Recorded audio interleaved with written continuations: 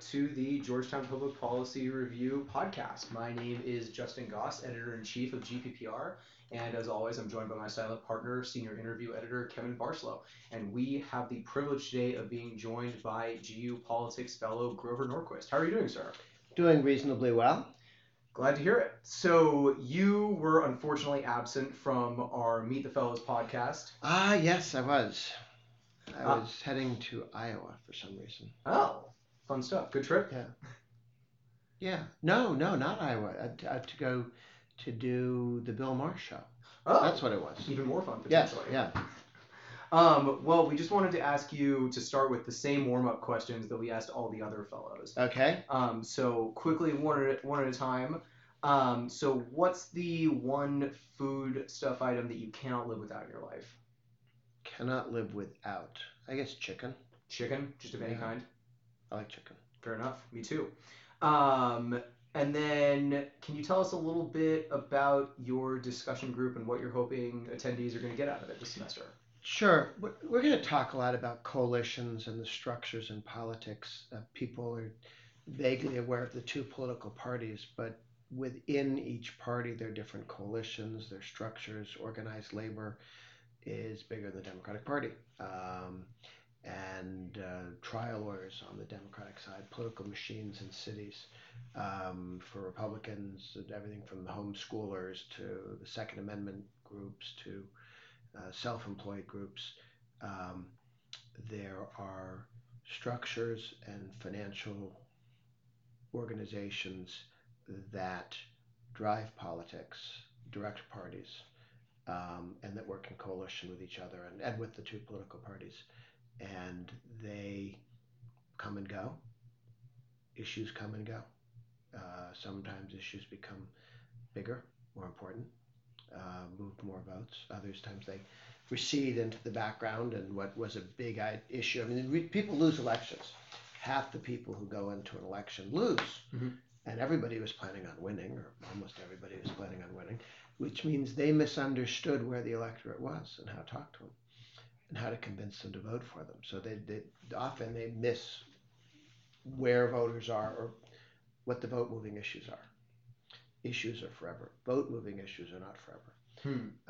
Some issue may be there, but sometimes it's a vote moving issue and sometimes it's not. The anti-war movement in a time of peace is not a vote moving issue. In the middle of a war, can be.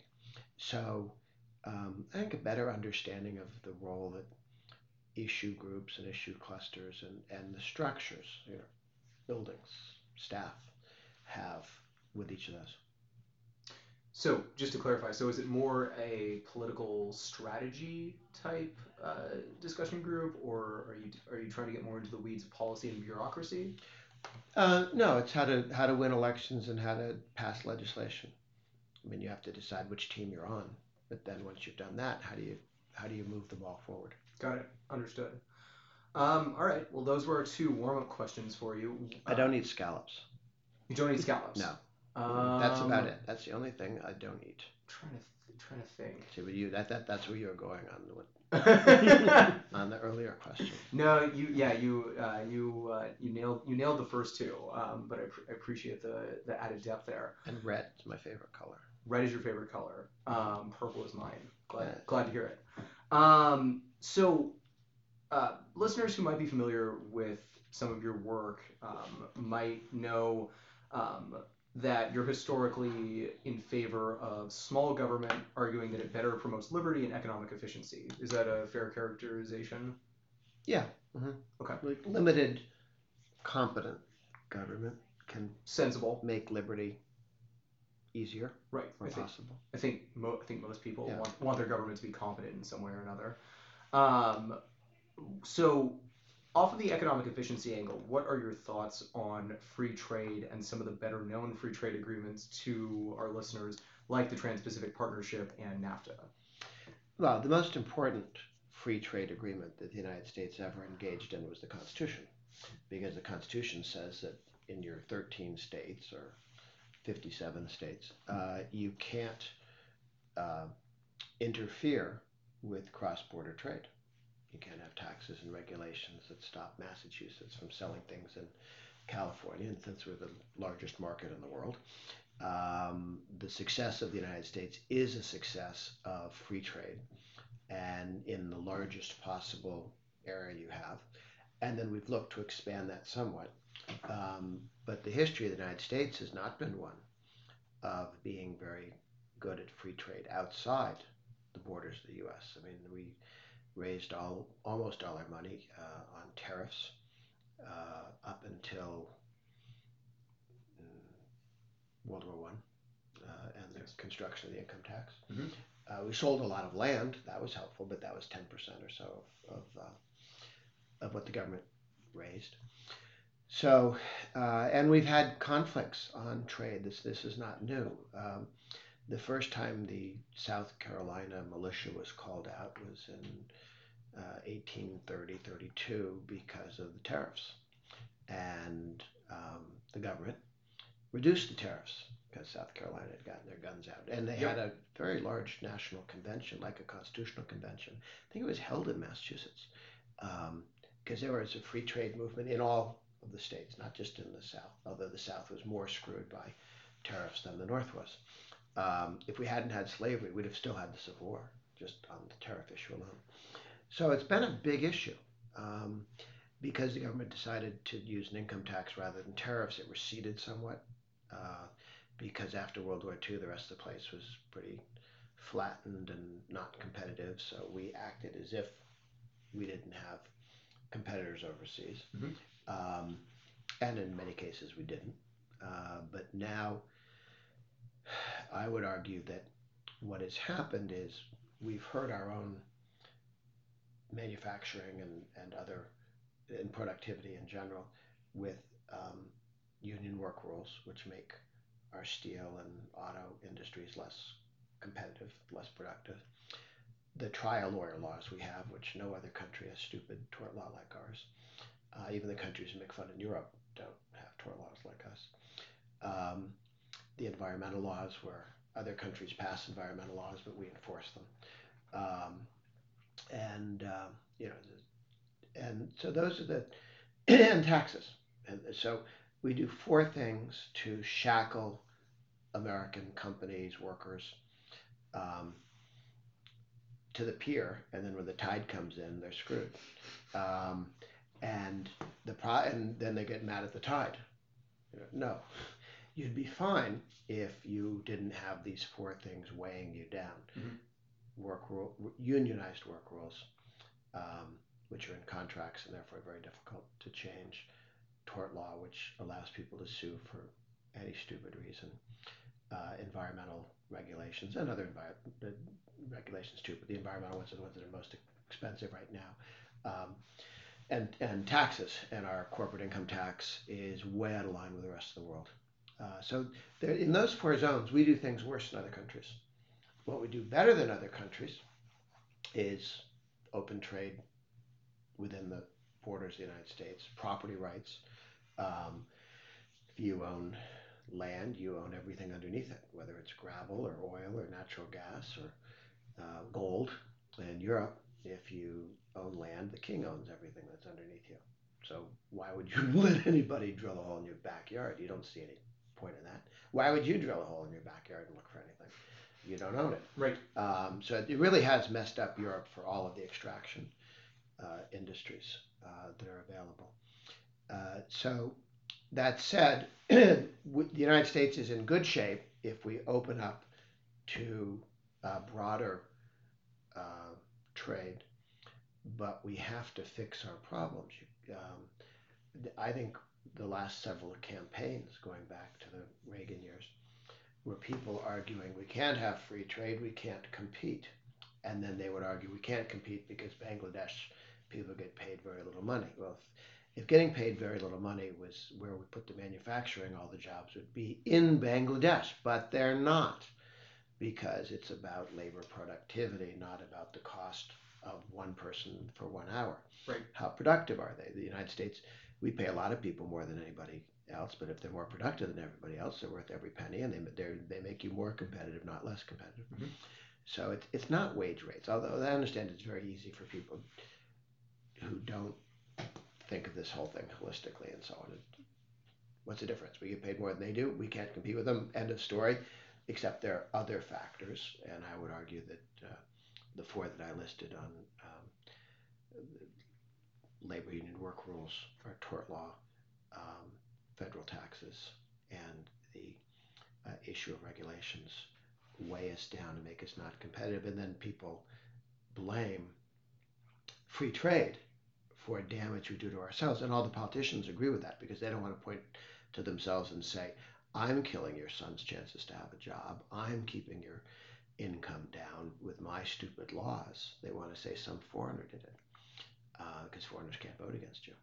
So I'm in favor of expanding trade, but in order to make that case, you have to first disabuse people of the lies politicians tell to absolve themselves of the responsibility of the damage they've done to the American people.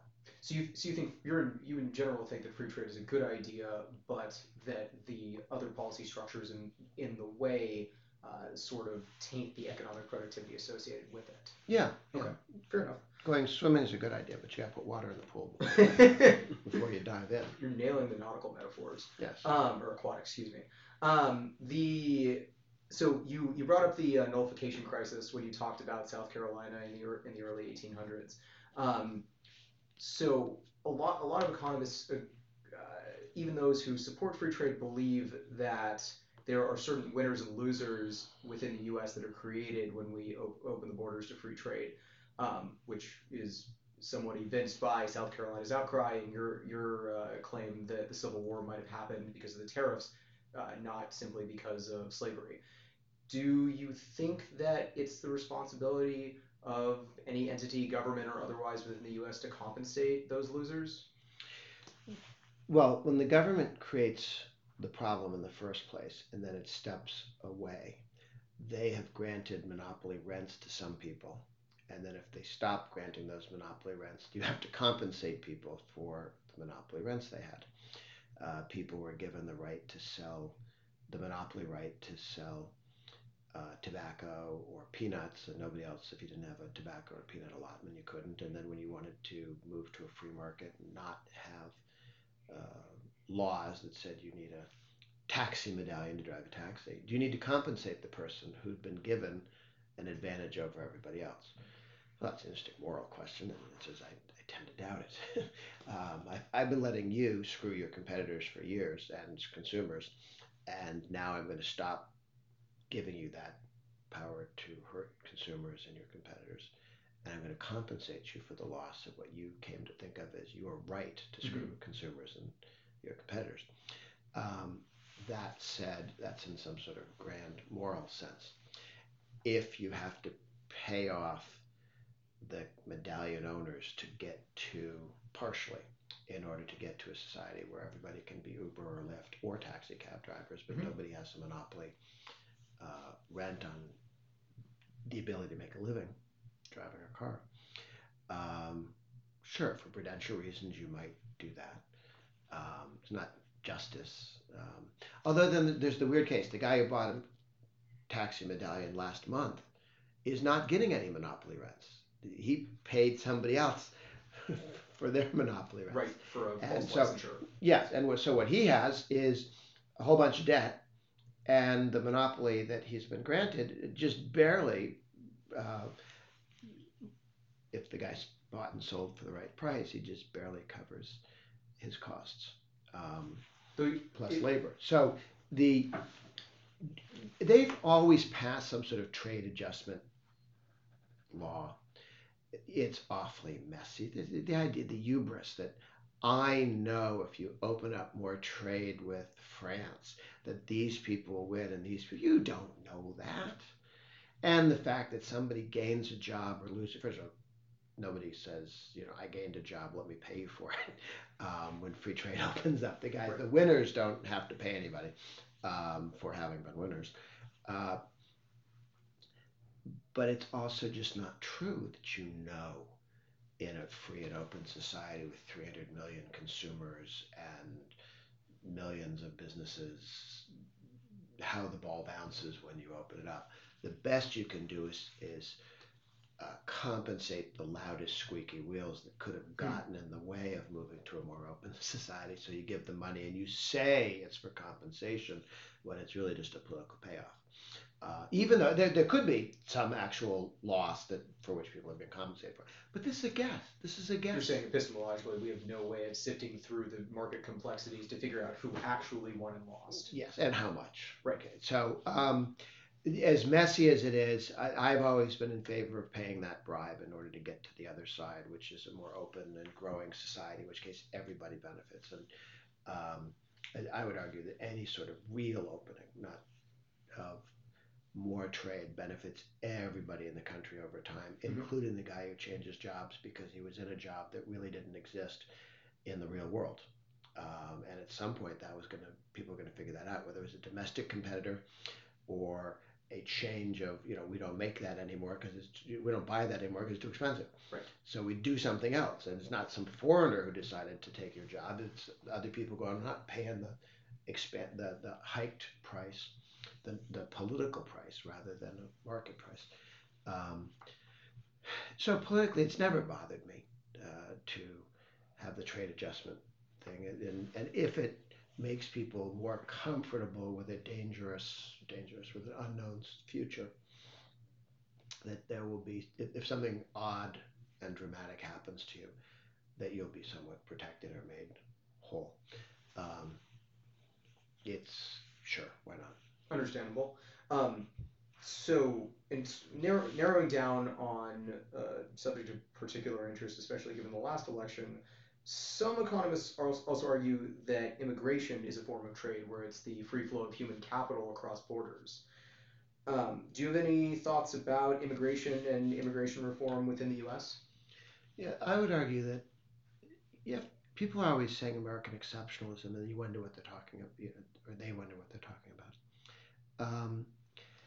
The United States was blessed with wide dispersion of property ownership, and because of that, good property rights. Property rights to the water and the river that runs through your land, but it also runs through somebody else's land. You have to figure out riparian rights on who's in charge of what water, right? I'm from California. I'm well Oh, okay. versed. Yes. Liquors for drinking, waters for fighting over.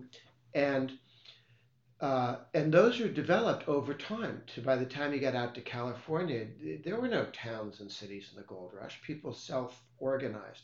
You own that. You own that. Who says? Well, we all say collectively. We figured it out. We made it. Um, we made it work. And so we did property rights better than anybody else, and made them more secure. We tend to have lower taxes than everybody else, largely because we didn't have kings, and largely because we didn't have wars and accumulated wars and constant wars. Mm-hmm.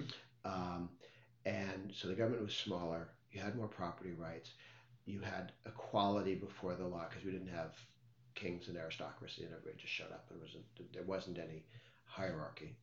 Um, and the other thing, and we had a free trade market in the very large American economy.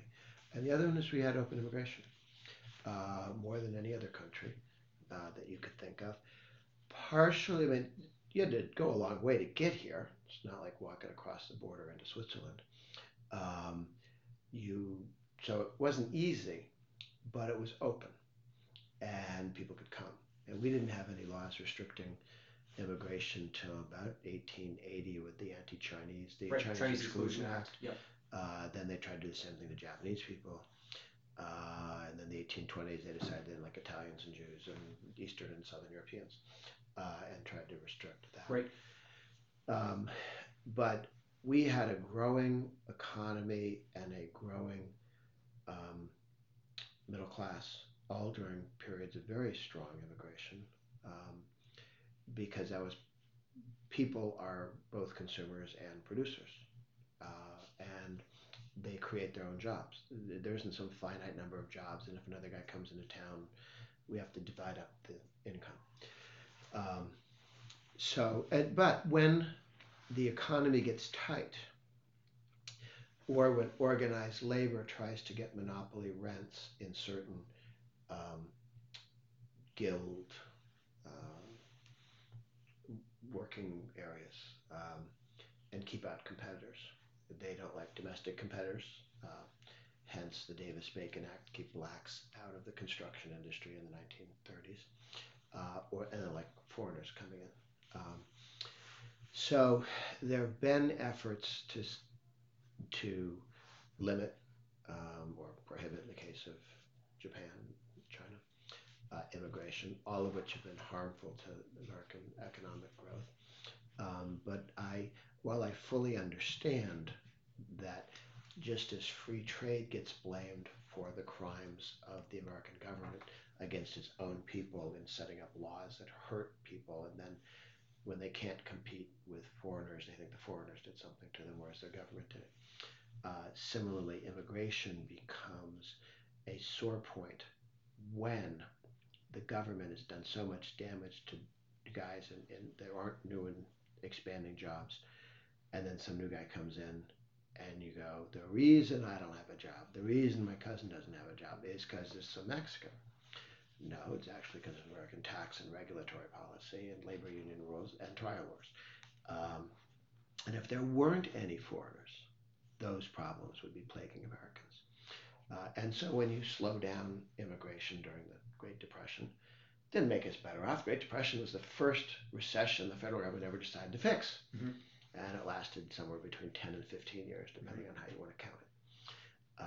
So I am very much in favor of getting tax policy and the regulatory policy such that we have Ronald Reagan 4% a year growth instead of Barack Obama 2% a year growth.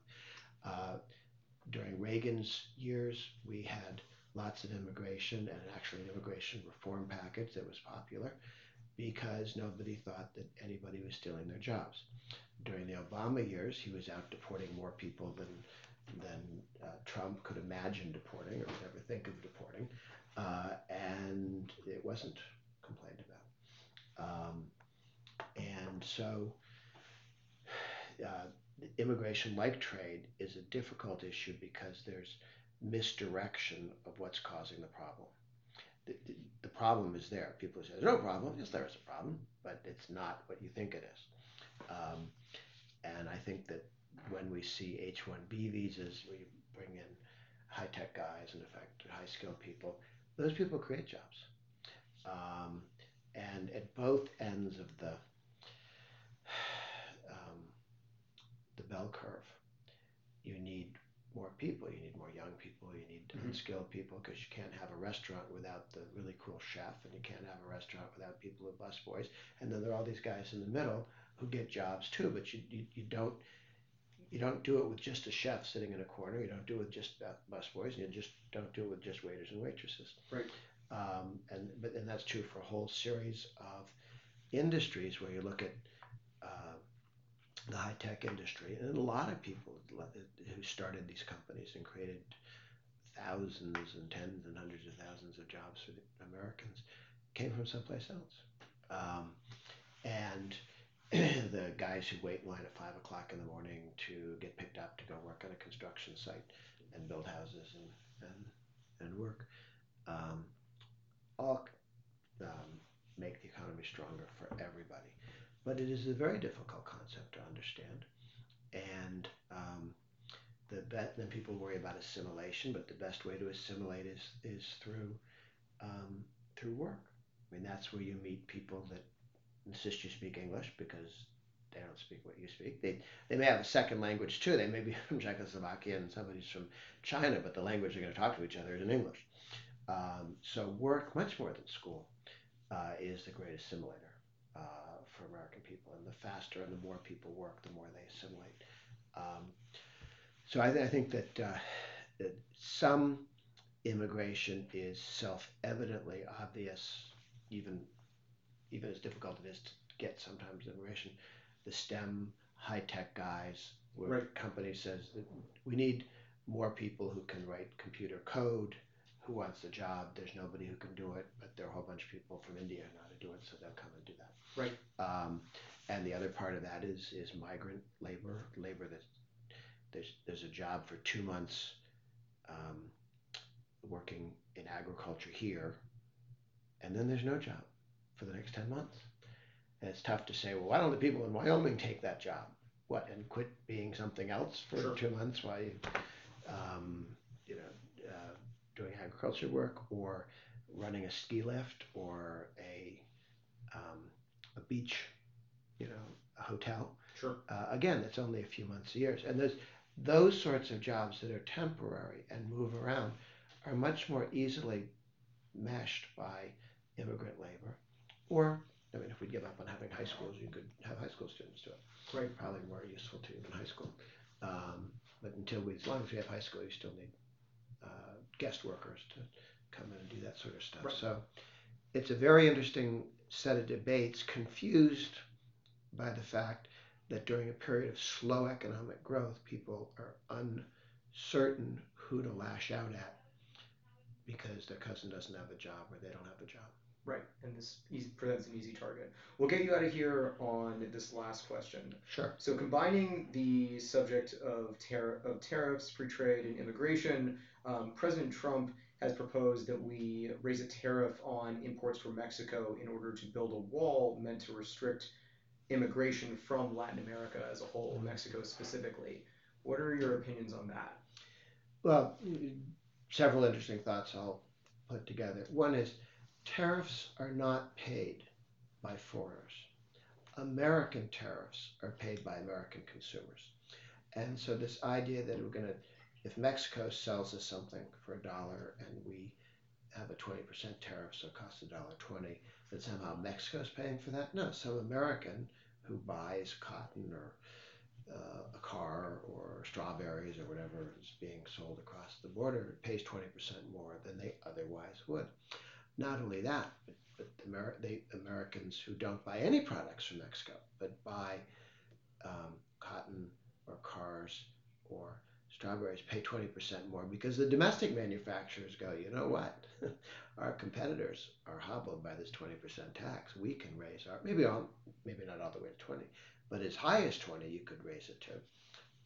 And still be okay. Mm-hmm. So it raises prices for everybody. This is what happened to Argentina when they went from one of the wealthiest countries in the world to one of the least wealthy countries in the world just with tariffs.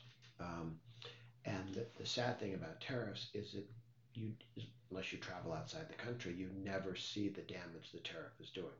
You don't get that the prices you're paying are non-competitive with the rest of the world. And until you're less competitive the rest of the world, more than your tariff, that's when you sort of feel it. Right. Until then, you don't somehow see it. When you realize the rest of the world has just gone past you. So I think that what's helpful for Trump is that he's trying to reduce the regulatory burden in the country. Mm-hmm. He's trying to expand energy and make it less expensive mm-hmm. in the country. He hasn't talked about this, but I know that his guys are in favor of tort reform as well. He is interested in reducing the regulatory burdens and the tax burdens on companies and individuals.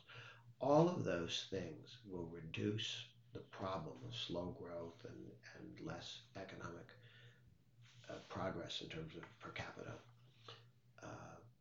pay and GDP that reduce people's fear of expanded trade or immigrants.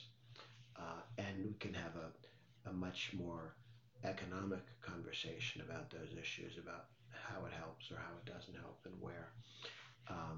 But you can't have that when people are hurting. And we've been growing at 2% a year since the recovery started 6 months into the Obama administration.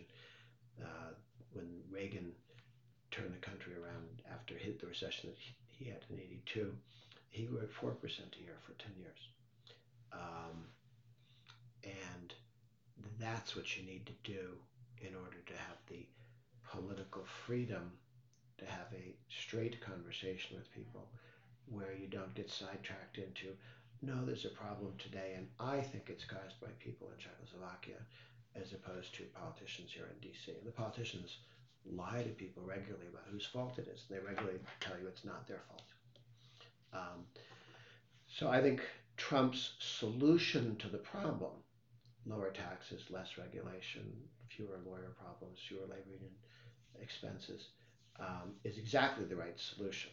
The and so he says to people, "There's a problem." He speaks to them sometimes, and you think it's immigration, and you think it's um, issues of free trade, and I hear you. I just think that you could close the borders to trade and immigration, and all of our problems would get worse, not better, because you haven't fixed the underlying problem of the regulatory cost, the tax cost, the trial lawyer cost, and the labor union make work rules cost. You would just add on to it the challenges of not having trade and not having immigration. Seems like there was a theme. This is the last bit. It seems like there was a theme running through this conversation of a trade-off between political expediency and actual policy efficacy.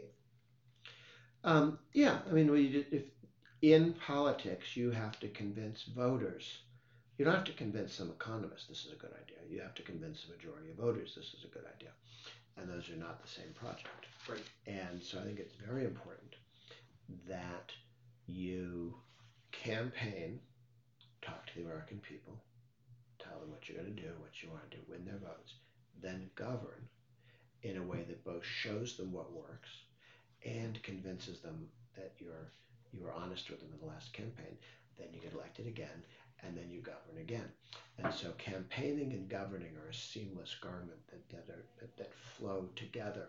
And too many politicians, the big surprise to me after 4 years of Reagan was that George Herbert Walker Bush, yes, thought that campaigning is this icky thing you do because you deserve to govern.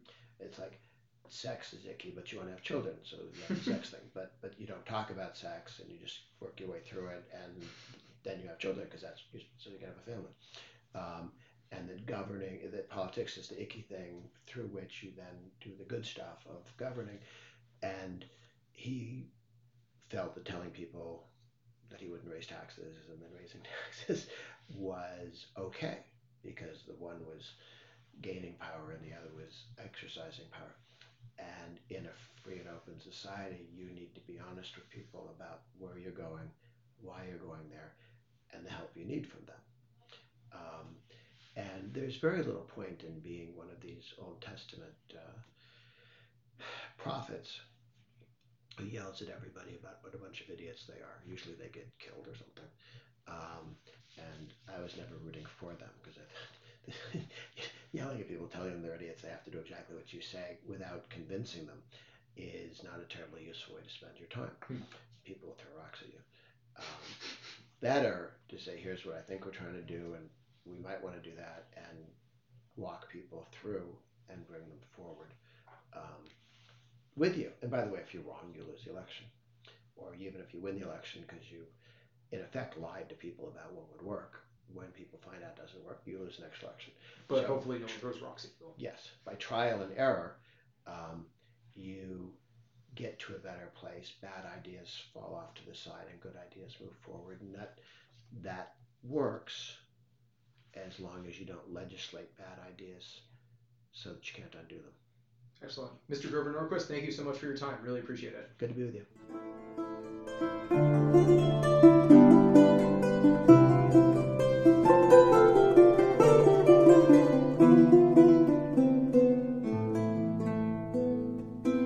Thanks for tuning in to this episode of the GPPR podcast. I hope you enjoyed it. If you're interested in more, check out gppreview.com, our Facebook page, GPP Review, and our Twitter, @GP Policy Review.